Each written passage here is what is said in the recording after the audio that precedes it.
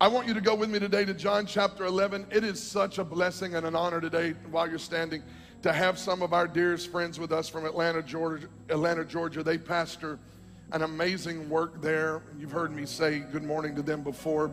And when he takes time to come visit his mom and dad who live in Chattanooga, we often get to see them, and it's just an honor when we get to see them. They pastor a great church, an exploding church, a church that is growing, and they're in the midst of buying property and building a new building to handle the increase, and it's right in what God is doing in Atlanta. Would you help me thank God and welcome Pastor Leonce and Brianna Crump? They're with us here on the front row. Tell them good morning. We're humbled to have you guys, and your precious baby daughter that has grown like 4 feet since I saw her last time. She's so tall. It is amazing what God's doing in their life. They have a beautiful family and a beautiful church. I just felt like we were supposed to pray over you, Pastor Leonce, before I even read the scripture today, because I just want to declare over you, family, that lack is not your problem. If any city needs a multicultural, spirit-filled place that is full of the love and the power of God, it is Atlanta, Georgia. And I just declare you're going to continue to see walls of racism and division brought down in that city. There's a grace on your life for that. Father, I stretch my hand over him now, over he and Brianna and their beautiful family and church. I commend to your hands and your provision, Lord, this vision that you have given them. I thank you that lack will not be their problem. Bless them in the name of the Lord Jesus Christ. Provide for him supernaturally. Let doors open for your glory. May the kingdom be advanced through their life. In the name of Jesus, I pray. And I hear the Lord saying he trusts you with this assignment. And so he trusts you with the provision that accompanies this assignment. Father, do it for him today in Renovation Church in Jesus' name. Amen. Amen. I love you, sir. I love you, sir. John chapter 11. So I've asked them to chain the doors and bar them up so you can't leave on me. Kidding. We have been in a study called Revival Apologetics for the last several weeks, and we've been talking about things that happen in a move of God and during a move of God that sometimes, I think in every case where the Spirit of God moves, it often brings need to provide explanation. How many know explaining what God is doing is not a bad thing? The first thing Peter did after the Spirit of God was poured out in Acts 2 is he explained what happened. Because the worst thing that can happen for a people is that they see something they don't understand and never enter into it just because they don't know about it. There is more of God available, and there is more of God hidden than has ever been revealed. So it compels us to believe that there is the more of God. And just because you haven't seen it yet, or just because they didn't teach you or tell you about it when you were growing up in church, doesn't mean it's not God, and it doesn't mean it's not available. So I really felt like a pastoral unction from the Spirit of God for the last few weeks and for today to talk about things that happen in a move of God and during the outpouring of the Holy Spirit that sometimes, you just leave with questions. And I'm not saying I'm going to be able to answer all those questions, but I do believe this is a framework that is not just about explaining and giving information. It is really a bridge of revelation that some of us are going to cross over and enter into a dimension and an expression of the goodness and the grace and the power of God that we've never tasted before. I don't care how long you've lived in the box that you're living in now.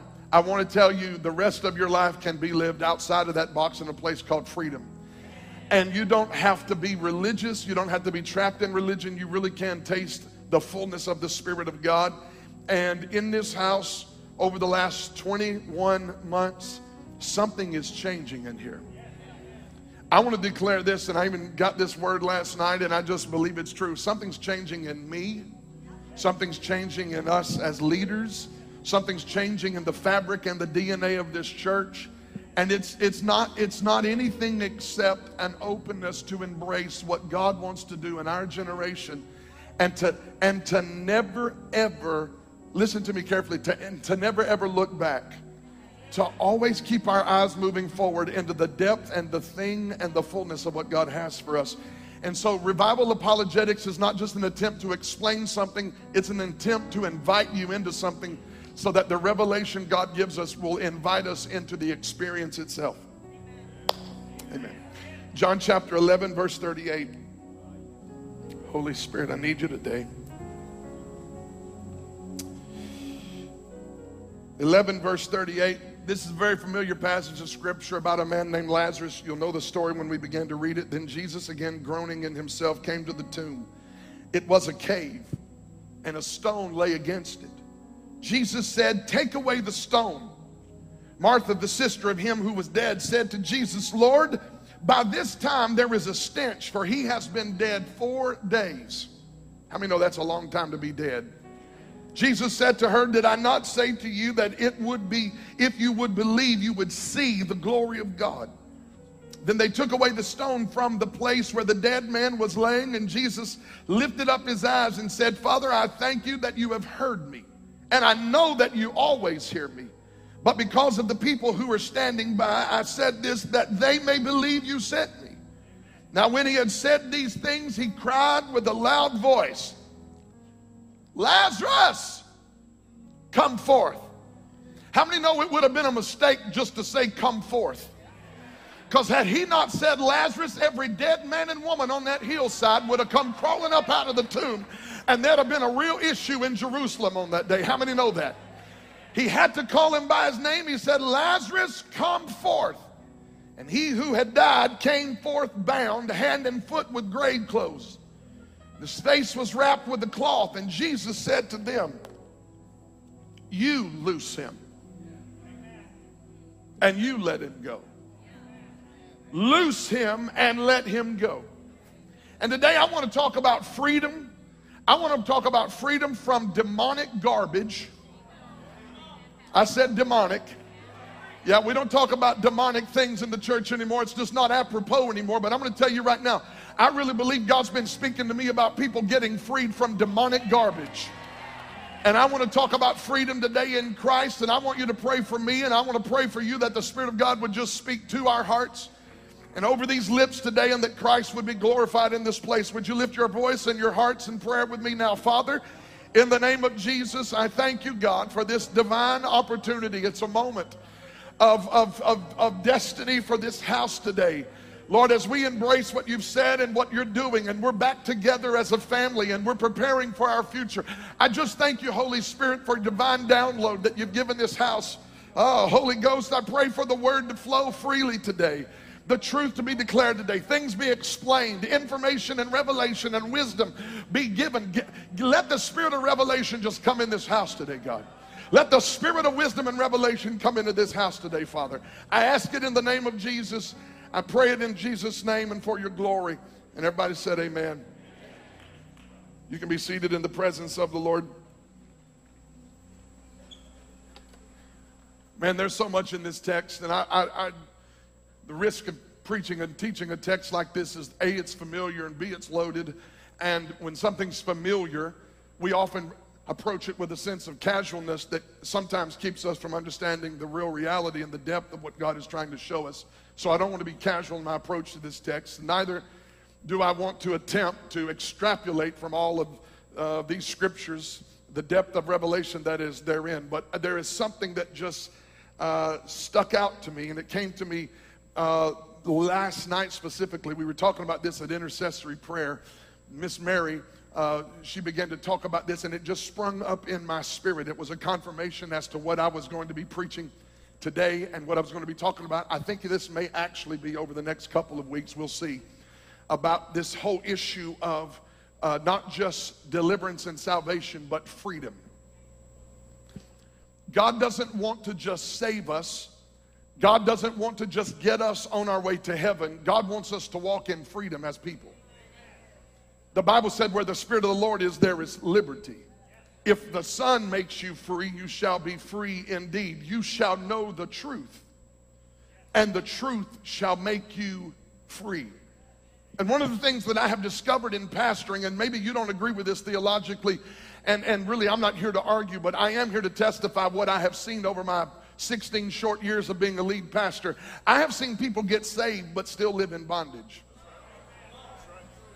Some of you can't handle this because you often think it's a one trip down to the altar, one attempt and one stop in the shop, and that's all it takes. But I'm going to tell you, and then that can happen, and I've been a part of that and I've seen that, but oftentimes I've also seen that it takes a person, not just a salvation experience, but a moment when Christ the deliverer shows up in their life to break chains and to reach into their heart, their mind, their soul, their psyche, their personality, and just pull out and remove some junk that is down on the inside. In this text, it's a beautiful explanation, in my opinion. It is a tremendous revelation of how people can be brought out of a grave and experience new life, but there's still some stuff that they got to get rid of even after they're resurrected. And I just want to stop and tell you this, because I am preaching about deliverance, and it might offend you to know this, but everybody in this house, no matter your color, the place you are in your socioeconomic rung on the ladder, no matter who your mama and your daddy were, no matter where you came from, what you look like, what you drive, what you live in, whether it's a hut or a high rise, can I tell you that everybody in this room needed deliverance from sin? We were all born into sin. There was not one righteous among us.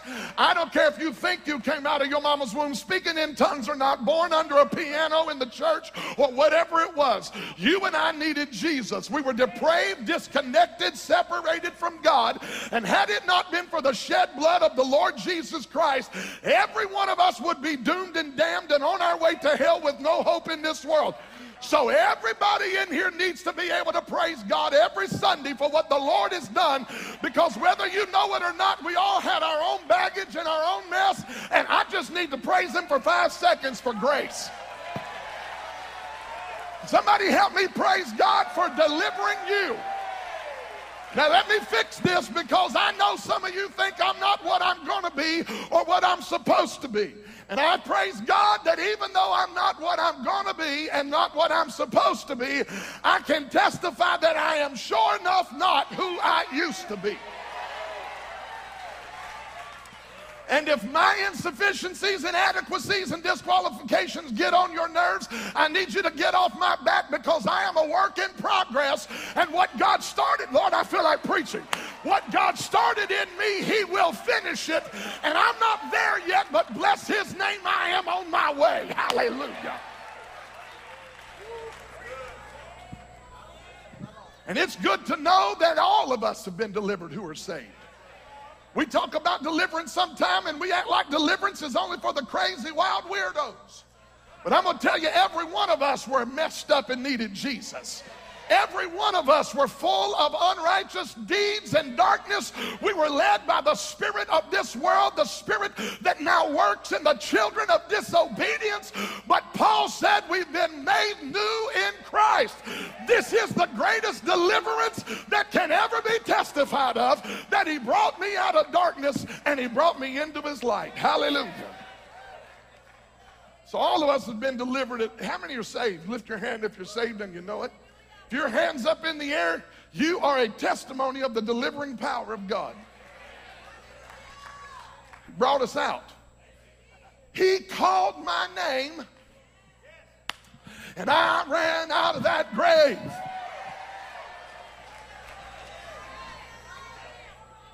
How many, oh Lord, I better stop. How many remember the day He saved you? Some of us got saved when we were 5 years old and don't remember it, but anybody in here can remember the day He brought you out. He called your name and brought you out by grace. This is the miracle of deliverance. We've been saved from sin and from the rule of darkness and the devil. The devil no longer owns those who belong to Christ. And I have found out that after God brings you out of the grave, sometimes He has to bring some stuff off of your life. There are people who come to the altar and give their heart to Jesus, and they come out of their tomb into a place of transformation. One of my favorite sermons to preach is from the tomb to the table. Lazarus went from the tomb in John chapter 11 to the table with Jesus in John chapter 12. Lord, I wish I had time. He went from death row to dominion. I don't have time to preach that today. What I want to preach about and talk about and teach today is about the grave clothes. Because God will bring you out of a tomb, but sometimes he's got to get the grave clothes off of you. And the Bible says something very fascinating to me in this text, and I need you to hear this. It says that he looked at the disciples and he told them, you loose him. And right here is where I feel like we got to fix some things in the church. Because sometimes we don't want to embrace the nasty, nail-dirtying ministry of deliverance. I'm coming. And especially in this modern day expression of cool church, it seems a bit too risky to embrace the ministry of deliverance. Let's just send them down the road to the weird church that takes time to pray for people. But we're in the process of doing our church in 30 minutes thing. And I'm not here to condemn, and I'm not here to be mean-spirited or criticize, because I thank God for all expressions and forms of church demonstration.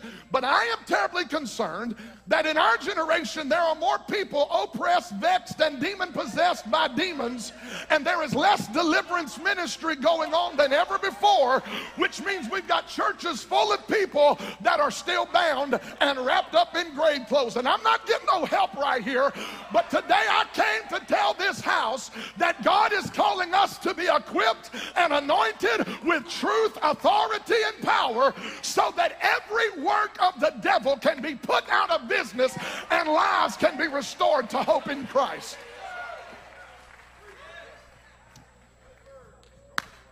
And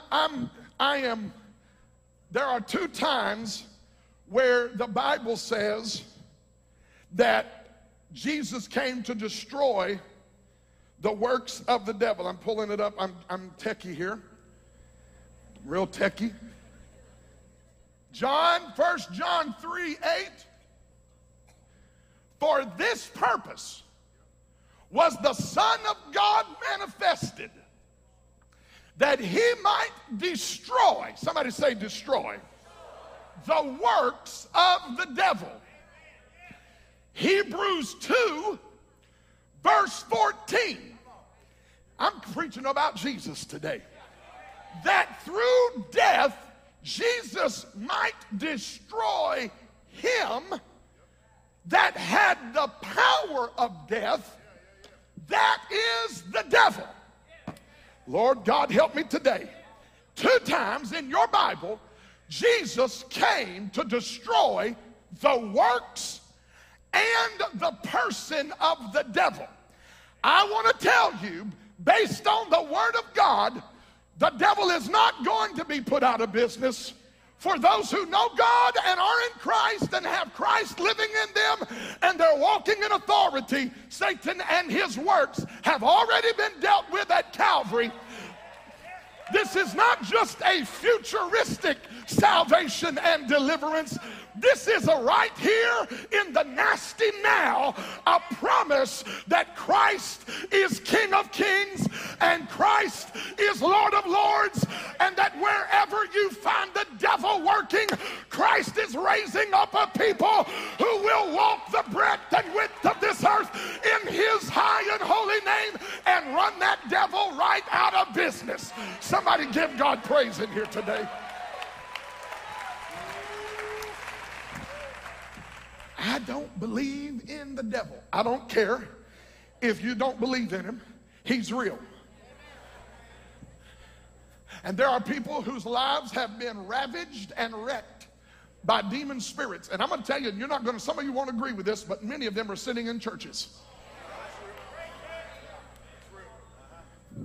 And we preach a victory, and we preach an overcoming, and we preach a breakthrough that many people do not demonstrate or experience.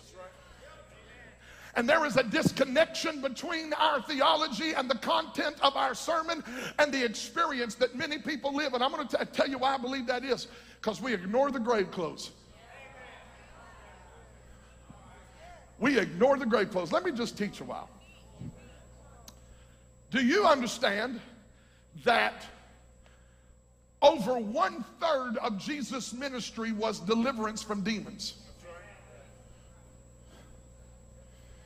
Okay, you don't believe me? 37 miracles recorded in the Gospels of Matthew, Mark, Luke, and John. Of the 37 miracles recorded, 11 of them have demonic activity going on.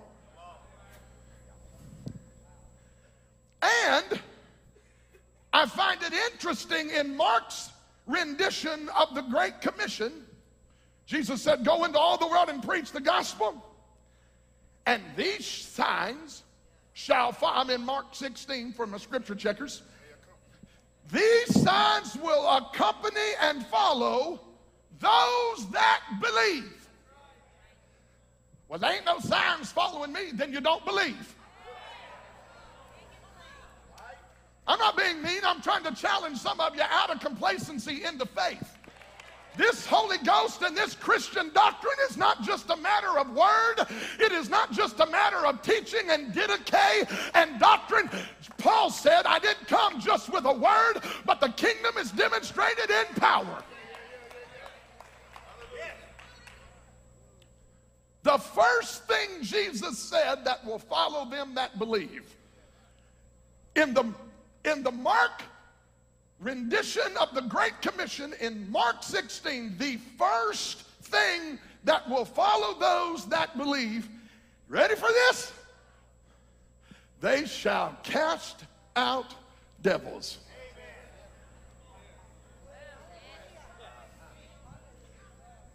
I believe in the law of first order and the order of first things. When God speaks about something first, it has a sense of expediency and importance. When you see that the first thing he said is to cast out devils, it's the first thing he said. How many know that would be important to God?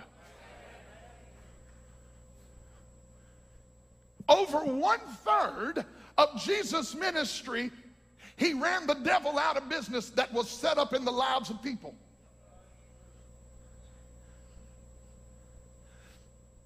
As I began to study this, I began to see, as I read various reflections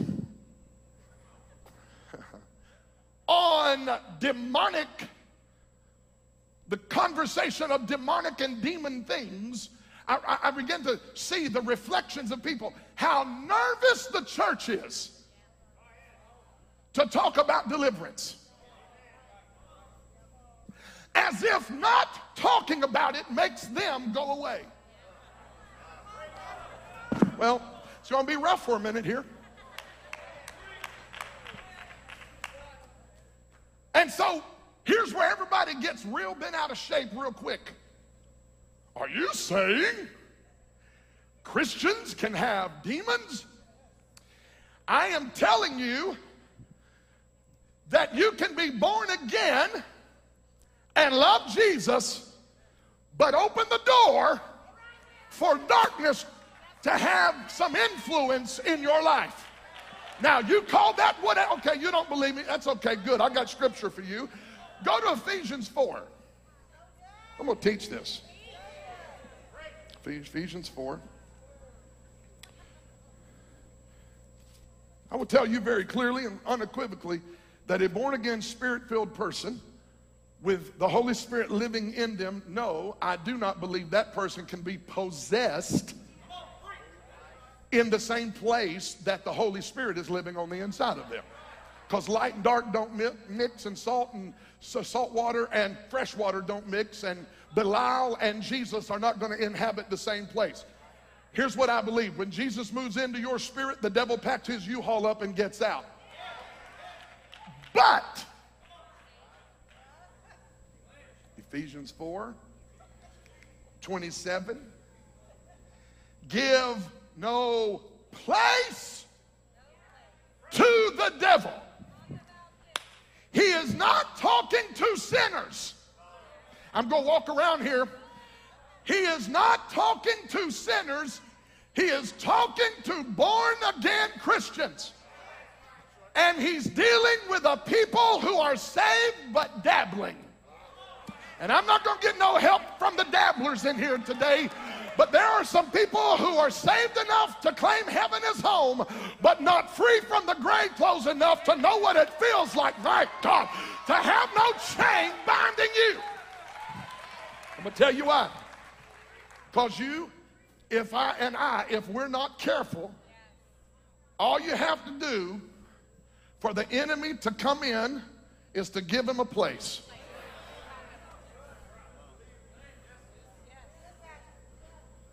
Saved, but got darkness running through the halls of your house. Oh, I'm not talking about your zip code and your address. I'm talking about this house. I need some real free people to help me preach this for the next 5 minutes, because there's enough religion in here for some people. I feel the vibe coming. Some of us give Satan a place. Let me be real practical here. You can't watch, oh, here we go, old-fashioned Wallace getting ready to come out. Here we go. Crump, pray for me. Here we go. You can't watch nudity, and then run to the altar and wonder why you can't defeat lust. It feeds it. You can't listen to music. And listen, everybody hear me, please. I like Christmas music. I like romance music. I sing love songs sometimes. I like the Star Spangled Banner.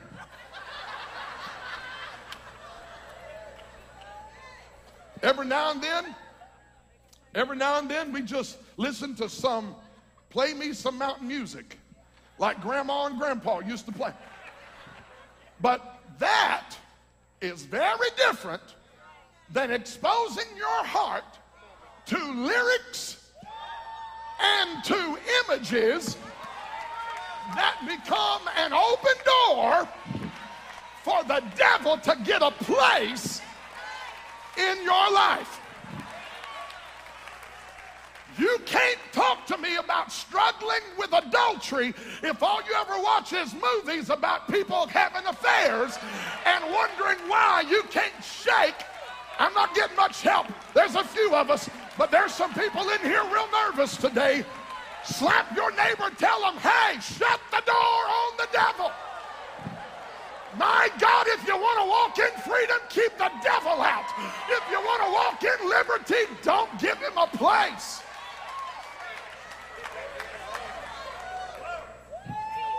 Now, this feels legalistic. That's the problem. Our milk-sop, watery grace teachings that have emerged in our generation have made us confused as to spiritual responsibility, and we no longer believe in holiness unto the Lord. But I will remind you, your body is not your own. You have been bought with a price. Don't use your liberty as an occasion to the flesh. If he brought you out, get to walking and live in the light. Don't go back into the darkness. This is tough, but this is right.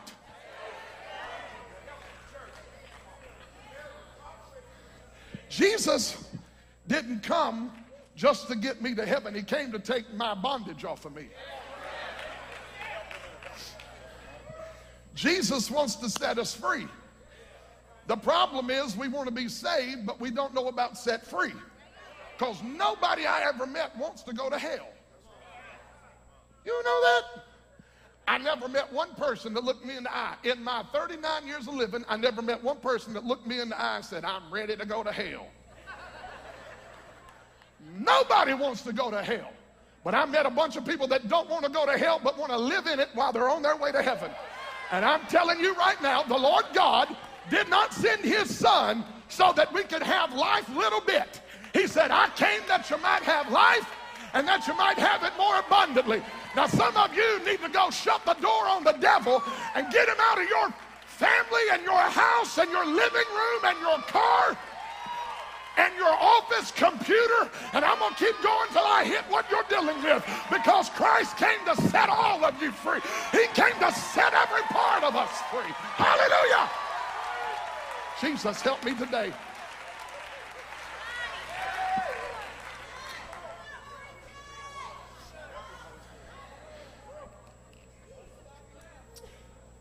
I'm amazed that we teach how to improve our lives, how to better our finances, how to better our marriages. But by and large, we do not teach people how to deal with the demonic forces that they are fighting. I suppose we think if we ignore it, it will not show up in our lives or our churches. Much of our ignorance exists because by and large, we, the church, have not talked about deliverance from demonic spirits. We don't talk about it much because in most instances it has been twisted into some wild, unscriptural activity that spooks people out and seems to be out of control chaos. But deliverance is not. Before I talk about what it is, let me talk about what it's not. It is not hunting for demons. It is not hunting for darkness. Deliverance is not demon busting or demon fighting. Deliverance is turning the light on for people living in darkness. Deliverance is revealing truth so that people bound by lies can walk in the truth and no longer be bound by the lies. Deliverance is exercising the authority we have in Christ. We get these bizarre manifestations from people who want to be the center of attention. I read an article, made me nauseous. The Demon Buster. Let me tell you who the Demon Buster is. It's not her or him. I don't care how long her hair is and how shiny his shoes are. They are not the Demon Buster, baby. There is only one who came with all power and ran the devil out of business. And if you don't operate in his name and in his authority, you will run home like the 7 sons of Sceva, having been stripped of all of your dignity and no victory in your midst. If you're going to have victory, victory in Jesus, my Savior forever. He, the one that does the victory. So here's what I found out. I found out there are different things demons do to different people. Demons possess people. The demoniac who was deaf and mute in Mark 8, the Bible says he was a demoniac. He had been filled, inhabited, and occupied in the sense of ownership by demons. People can be filled and possessed with demons. I met some on Black Friday.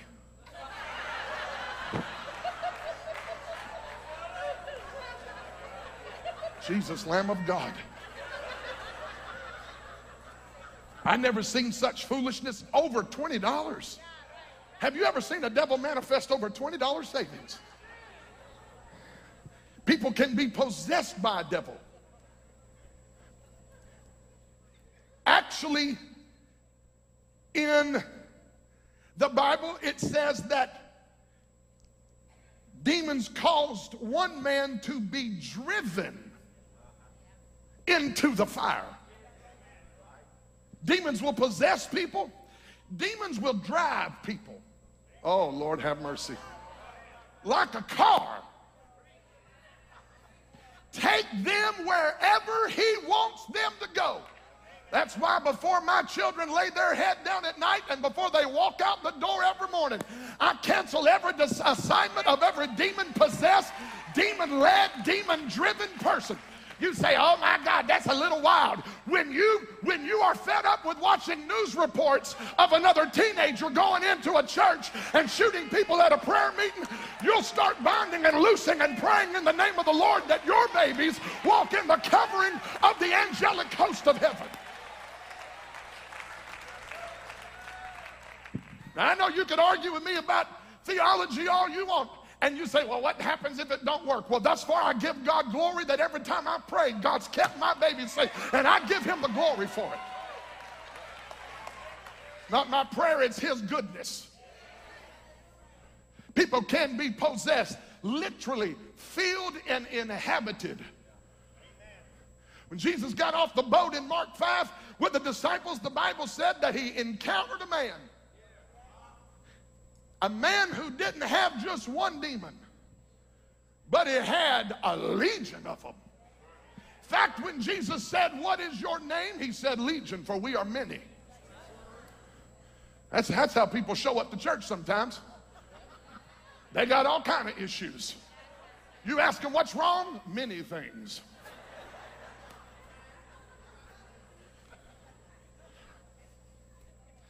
But this is crazy. When I read that scripture, it blew my mind, elder, that the people in the city were not afraid of a man who lived in a cave. They were not afraid of a man who chained himself and broke the chains. They were not afraid of a man who cut himself. But when Jesus got through with that dear brother, he was sitting down and clothed and in his right mind. God gave him back his future in one split second. That's how good Jesus is.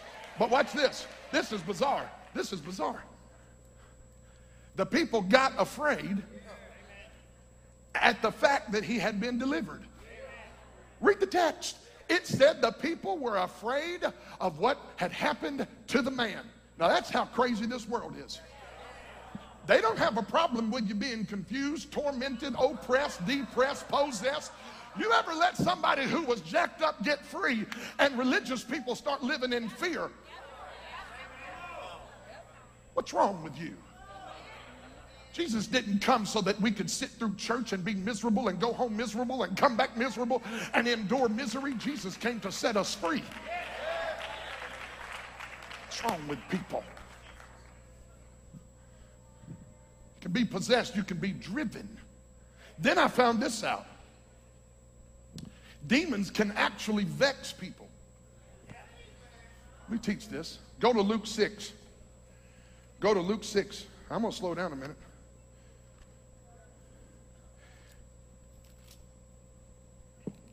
Luke 6.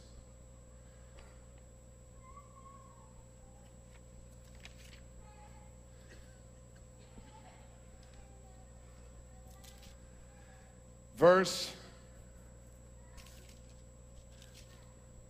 I'm in Luke 9. That's why it ain't there. I started rebuking that thing. If you have a King James, it says tormented. If you have a New King James, pardon me, if you have a New King James, it says tormented. If you have a King James, it says vexed. But I want you to look at verse 18 of Luke 6. Let me give you some context. Verse 17, he came down with them and stood on a level place with a crowd of his disciples and a great multitude of people from Judea and Jerusalem and from the seacoast of Tyre and Sidon, who came near to him, came to hear him and be healed of their diseases, as well as those who were tormented or vexed with unclean spirits, and they were healed. If you're taking notes, underline the word tormented or vexed and underline the word healed. Let me give you some explanation, please. Vexed is the Greek word okleo. This is crazy. It means to stir up a mob against one person, to disturb or molest. These people who came to Jesus in Luke 6, hear me very clearly, they were not demon possessed. They were demonically vexed by a mob of demon spirits who tormented and tried to sabotage their quality of life, the tranquility of life, their joy in life. Listen to me. If Satan cannot possess you, and he knows if you're born again, he can't. If he can't possess you in that sense, then he'll try to vex you and molest you and try to disturb your quality of life. Many people in this room, Satan has sent spirits in a mob to torment your mind. You are born again and on your way to heaven, but you don't know that sometimes. You don't feel that sometimes. You don't walk in your kingdom privilege sometimes. You live as a stepchild when in reality you're an heir with God and a joint heir with Jesus Christ. Satan does everything he can to steal, kill, and destroy. There are some people in this room, precious sons and daughters of God, who are on their way to heaven, but you have not exercised your authority over the enemy that has been sent to mob you. And religion taught you to take it on the chin. Religion said, just take it on the chin. We all suffer. By and by, when the morning comes, when all the saints of God are gathered home, we'll tell the story how we overcome, understand it better, and by, farther along, we'll know all about it. What's wrong with those songs? Nothing, except the theology is rotten. I don't have to wait till I get to heaven to know joy. Fullness of joy, yes.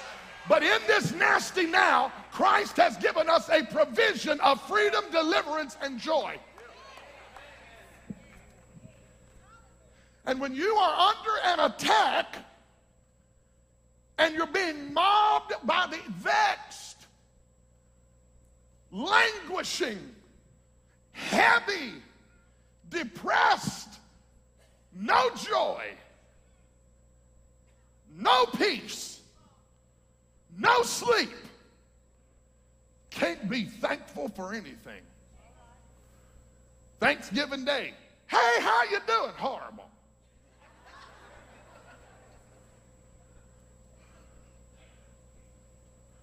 It's not normal. Stop living like that's just your lot in life. Some of you are getting ready to change the rest of your life by stepping into an authority that's always been there, but you haven't known it. God's about to give somebody in here. I feel this thing on me right now. There is a power and an authority that comes in the name of the Lord. I'm going to tell you a story. I don't share my story about this chapter in my life because, A, I don't like to cast my pearl before swine, and sometimes people don't understand what God does for somebody, and they just think you're a little crazy. But there was a season in my life where for 2 years, I'm telling you, there were days I was suicidal. Y'all can't handle this. Some of you can't handle this. There were days I was suicidal. There was days I didn't eat, and y'all know that's weird for me. I would lay in my bed in a fetal position at Lee University, Hughes Hall, room 111. I'd lay in my bed in a fetal position.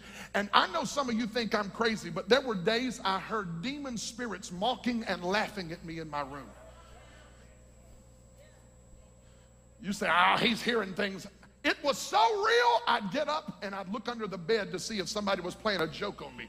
I'd open my closet door to see if somebody was in my closet making fun and pulling my leg. It was so, and it would paralyze me in fear. And I would lay in my bed, and my mama would tell you this, my daddy will tell you this. It was the most dark season of my life. It was hell on earth. And I lived that way for almost 2 years. And one day, the Lord spoke. I had not heard the voice of the Lord in such a long time. And I was an old teenager. I was 18, 19 years old. And one day the Spirit of God spoke to me and gave me one instruction, and I followed that instruction, and I'll never forget the day it changed. I'll never forget the day it began to break. It's the day I opened my mouth and started talking back to the thing that had been talking to me. I feel the power of God on me right now. Some of you have let the devil torment you. Some of you have let the devil vex you. Some of you have allowed a mob of demon spirits to come upon you. But I came today to tell you, Christ the deliverer is here. Oh my God, you better quit it, because I feel like something is about to happen. When Jesus shows up, you and him are a majority in any situation. Greater is he that is in you than he that is in this world.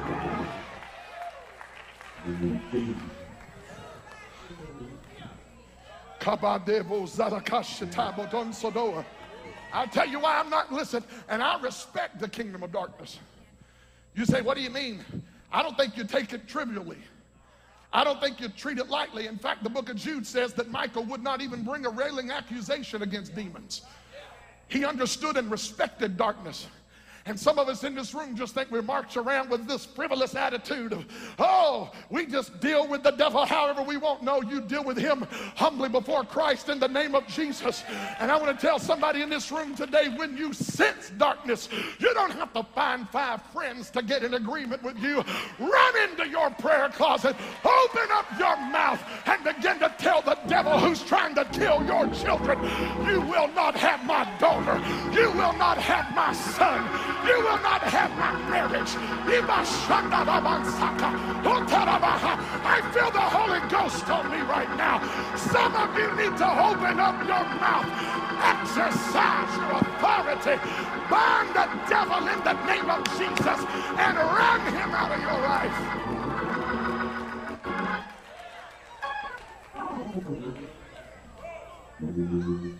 Defeat has a sound. It's called silence. Oh, Lord, I'm going to have to finish this next week.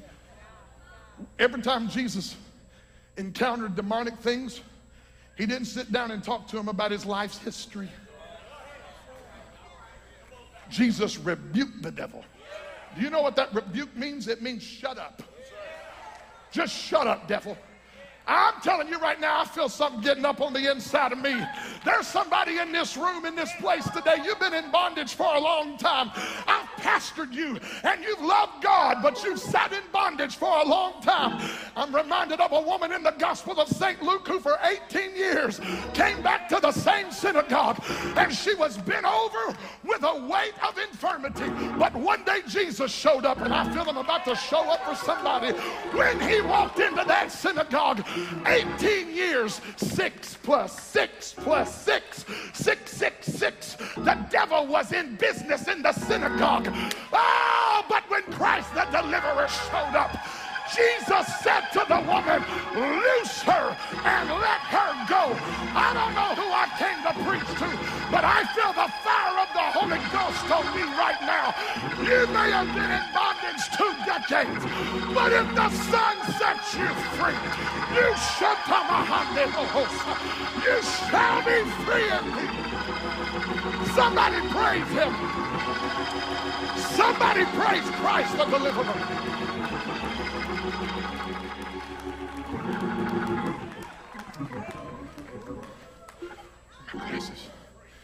I can't read. See, I gotta say something. The devil vexes people. Well, the 9 o'clock people are mad they're not going to get to their favorite restaurant, and the 11:45 people are so happy they're going to get there. Hallelujah.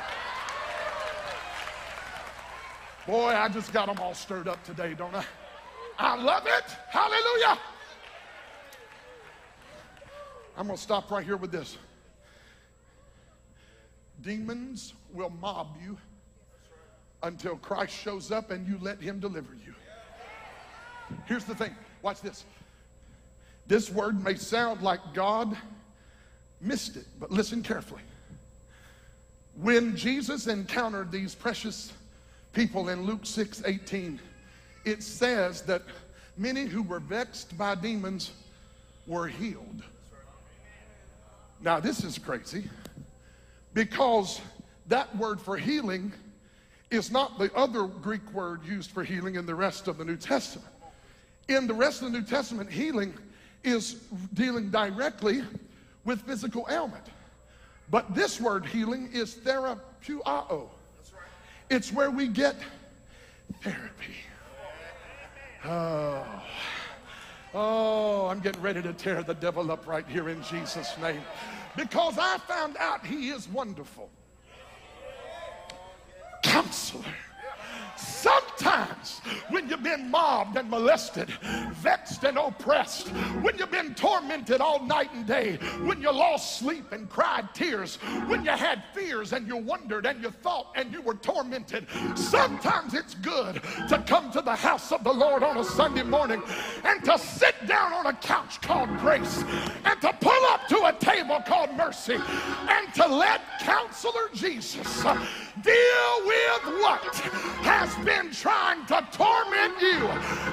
I came to tell you the greatest therapy I ever had was not somebody massaging my back. It wasn't somebody giving me a new pill.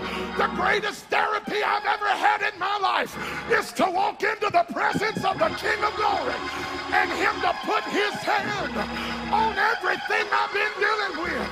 And the stuff that followed me into his presence, all he has to do is look at my enemy, and my enemy has to go, because in the presence of the Lord there is fullness of joy.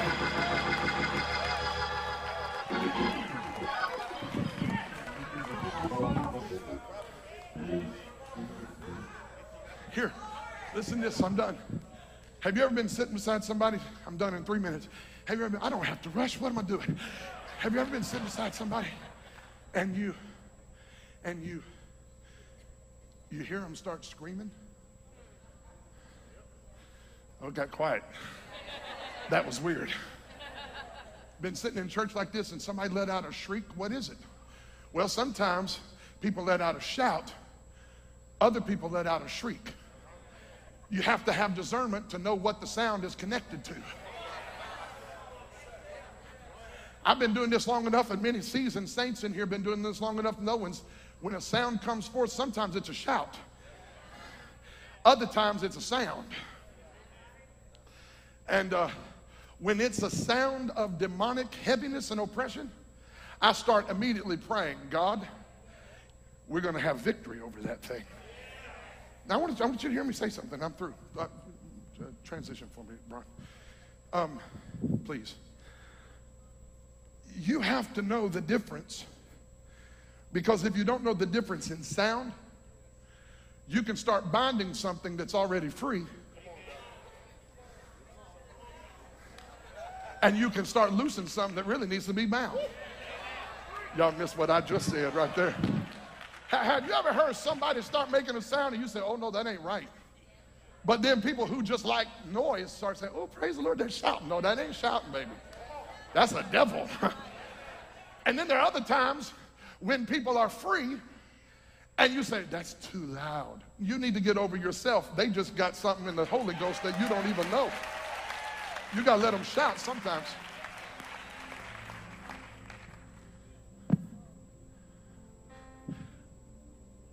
Let me give you this while I'm closing. Stand with me. Stand with me, because I'm gonna tell you this too. I don't know why I keep leaving them down there. One of the changes that's coming in this house, and I feel like pastorally I should explain this to you, is that there's going to be more ministry, not in the middle of the service, but at the end of the preaching from now on. Because God began to speak to me and said to Devin and I, the word brings faith.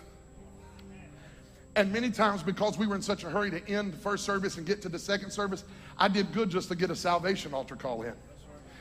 But how many know when you preach a word like this and many other words that we're going to have going forward, there needs to be a time of ministry, and it needs to come after the word is being preached and declared.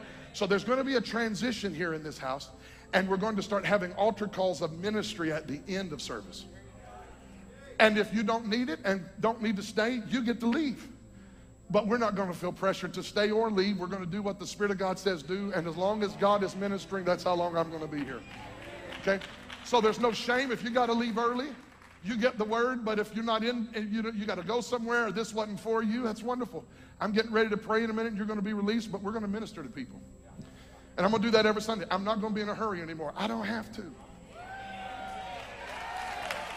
I don't have to. But at the same time, I don't have to start preaching at 1 o'clock in the afternoon either, because we ministered all through the middle of the service. We're going to have worship. We're going to take the offering. We're going to preach. And I'm not saying that if God wants to break in, he can't. But I'm talking about what God is saying to me is the word needs to have time to be activated. And I don't have to hurry through this anymore. Let me go back and look at this note here. Give me 1 second. Now, in the Old Testament, one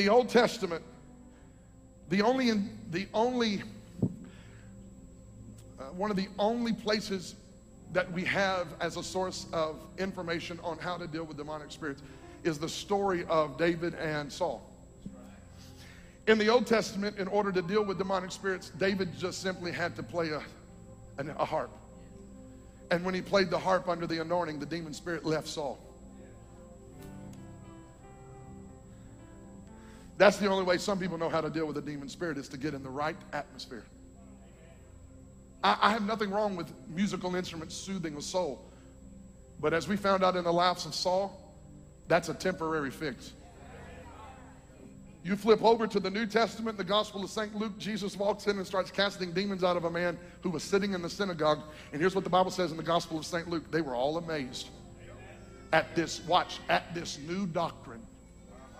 The word doctrine is the Greek word didache. It's a new teaching. It was so wild and so far-fetched to them to see Jesus walk in and with one word cast the demon out of a man. Because in the Old Testament, the only way they knew how to deal with a demonic force was to get a harp and play an instrument. And now Jesus walks into a place where there's no sound, there's no atmosphere. I got to have the right atmosphere to do ministry. Oh no, not Jesus. Jesus walked in without a pipe organ or without a Hammond B3 or without David's harp. Jesus looked at Jesus looked at the demon and said, "Shut up and come out of him." And everybody said, "What manner of man is this? He doesn't even need an atmosphere." Some of you have got to, some of us, it's bougie Christianity. Bougie Christianity. It's high maintenance. We got to have the atmosphere right. No, we're coming into a revelation that we don't have to have the right atmosphere. I love atmospheres. I'm all about shifting them. But deliverance doesn't ride in on the sound of an organ. Deliverance rides in on authority in the name of Jesus.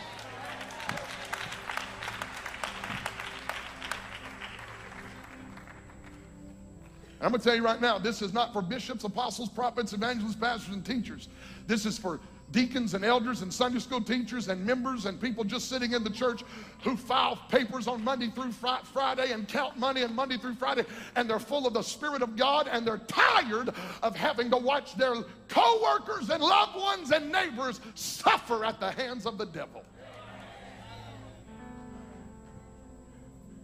Jesus came to put the devil out of business. When he brings them out of darkness, he'll look at you and I and say, "Now that I've raised them up, you loose them." And I want to declare over this house, some of us are going to have to get over I'm scared. I'm scared when people come in and they look like they're full of darkness. Where do you want them to go? Down to the Piggly Wiggly? You want to find that on aisle 3? Deliverance on aisle? Come on. There's only one place a bound man or woman can find hope. I'm going to tell you why most people don't teach and preach this, and it's part of the reason why I haven't a lot. It's the fear of what happens if you pray for people and they don't get set free. Then what are people going to say? And I'm tired of living in that fear. I'm just tired of it. I'm tired of avoiding the challenge in fear of what might be felt if people don't get what they came for. Somebody's got to just turn the light on here.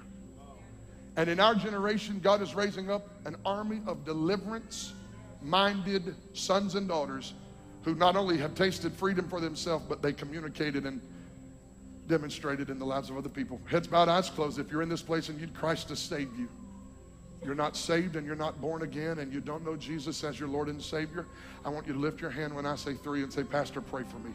I need to be born again. I want to give my heart to Jesus and I want him to save me today." 1, 2, 3. Lift your hand if that is you, please, right now. I just need to get right with God. Somebody in here needs to get right with God. If I'm talking to you, just throw your hand up. Say, "Pastor, pray for me. I need to get right with God." I see that hand. God bless you. Anybody else? I see your hand, sir. God bless you. You can put your hands down. Everyone look at me.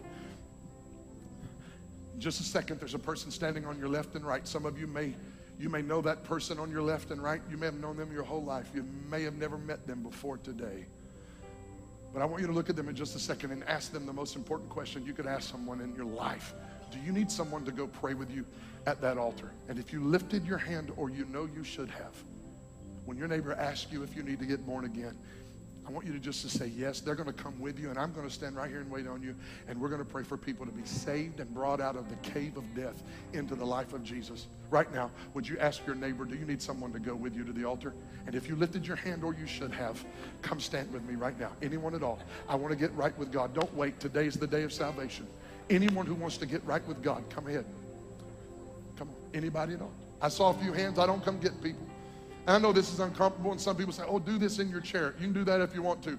I just believe somebody who really wants to come into the light's going to make it. Thank you for coming, baby. Anybody else? I want to give my heart to the Lord. There's no shame. Come on. Come on, sweetheart. Come on. I want to give my heart to Jesus.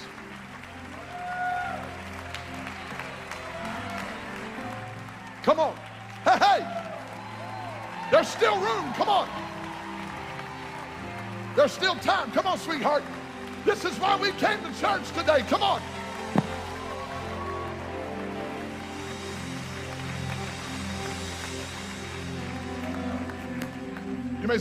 You may say, oh, they just coming down. Let me tell you, I get testimonies every week of people sitting in this place who've gotten saved a year or 2 or 3 ago, and they're still walking with Christ, and they still got victory, and God has changed their life and turned it around. Don't you ever write somebody off who walks down this aisle and gives their heart to Jesus. But come on, they're still coming. I wish somebody would help me praise God. There's still room. Come on home. Come on home. Hey, hey, come on home. Somebody needs to come home. This is home. Jesus is home. Come on, baby, there's room. I'm going to wait all day long on somebody. Come on.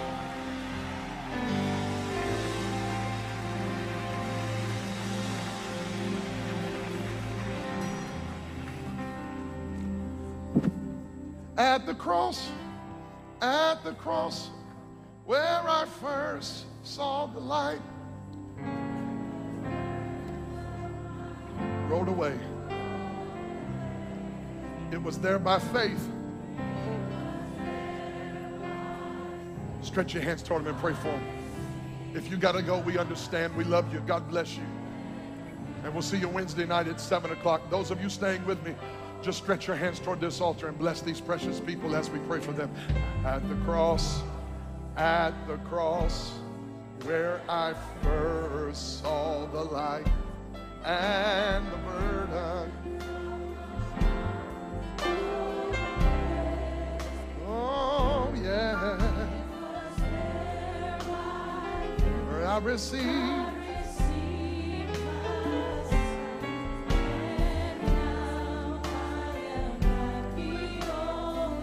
If you're watching me by live stream right now and you're asking, Pastor, will you please pray for me? I need Jesus to rescue me. I need to get right with God. Maybe you've fallen away. Maybe you've walked away from Christ, and today he's pulling you back close to him. I want to pray for you right now. Lord, I thank you for your grace and mercy that follow us all the days of our life. And for that brother or sister that is watching today that just wants to come closer to you, some of them want to come back home. I thank you that the doors are open today, Lord, and you're welcoming them in. And I thank you that they're never going to be the same. As they call on your name right now, you're going to rescue them and save them. Forgive every sin, heal them of their past, and make them free. In Jesus' precious name, it is done.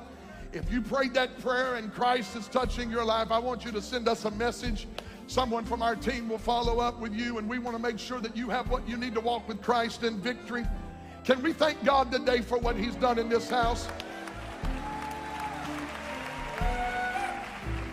I know they're still praying. I know some are leaving, and we bless you as you leave. But if you're in this place today and you'd say, Pastor Kevin, I need this freedom. I'm being vexed. I'm being oppressed. I'm being assaulted by demonic spirits, and I need prayer. I want you to come stand in the altar right now.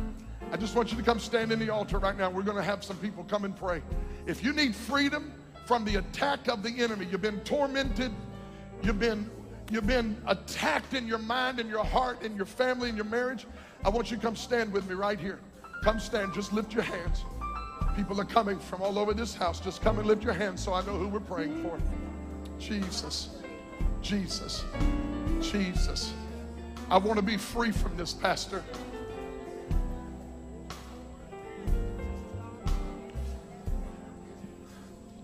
There's somebody in this room today that needs to shut the door on the devil. You've been given the enemy place in your life. You've been letting the enemy have access, and you've been wondering why this spiritual attack is coming. Something's in your house. Something has gotten into your house. You got to put it and that spirit out. We're going to pray now, but this is going to be the first step of an ongoing freedom, because some of you are going to have to go home and slam the door shut on some wickedness. I'm not talking about you're engaged in it. Some of you just didn't know. Some of us sometimes get in a place we just let stuff in we ignorant of. We didn't know. There's a person in here. I know this sounds crazy, but a Ouija board. I keep seeing a Ouija board was used. And you've allowed something to come in. It's a spirit, y'all. And I'm not trying to be funny, but there's a demonic assignment that comes through some of that witchcraft mess. And you're going to have to get that thing broken off your life today. Some of you have dabbled in the occult, and you just got close enough. Psychics are not appropriate for Christians. Tarot cards are not appropriate for Christians. You don't need to call a Jamaican hot mama to get your future read to you on a 1-800 number. You need to run to Jesus and ask him to cleanse your life. And I'm talking to somebody in this room right now. Shut the door. Now I need elders and pastors to come help me right now. I don't want us to do anything but enforce the authority and the name of Jesus. I need every one of you to lift your hands all over this place. The Spirit of truth is going to give us revelation. Come on. God's going to give us discernment over what to break and what to pray. We're not going to push you in the floor. I don't care if you fall or not. What I want you to do is open your heart to the Holy Spirit and ask him to show you what you need to shut the door on. Because this thing is coming off and out and away from you today. I need some people in this house right now that are staying with me and hanging with me to begin to intercede and pray in the Spirit. Spirit of God. Spirit of God. Spirit of God. Come on, let's just begin to pray. Spirit of God, have your way today, Lord. I enforce in the authority of the name of Jesus and the power of your Holy Spirit every victory that you won for us, Lord Jesus. I need the worship team to get microphones. You're going to begin to worship and sing. This is going to be a new flow, but altar time is going to be filled with worship. If you got to leave, I understand. Just do it quietly and reverently. Everyone staying is worshiping. The Lord is going to give freedom to our brothers and sisters today. Loose today.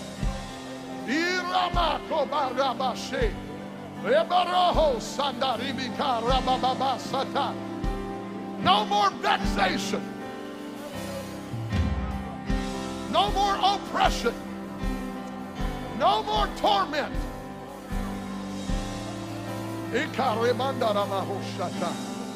In the name of the Lord. In the name of Jesus. I loose you right now, sweetheart. How? Loose her. By the power of the Holy Ghost. Thank you, God, for touching Tammy's life today. I command the vexation and the torment to go from her now. You will not torment her another day. I thank you for therapy today. Oh, shata. I thank you for therapy today, God. Loosing him now. Oh, therapy today. Therapy today. Loose her. Spirit of torment, go. Go in the name of Jesus. It's robbing you of sleep. It's tormenting you. I command it to leave your life in the name of the Lord. Loose her. Loose her. Loose her. Shut the door, sir. Shut the door. Today the door shuts. It's new life in Christ.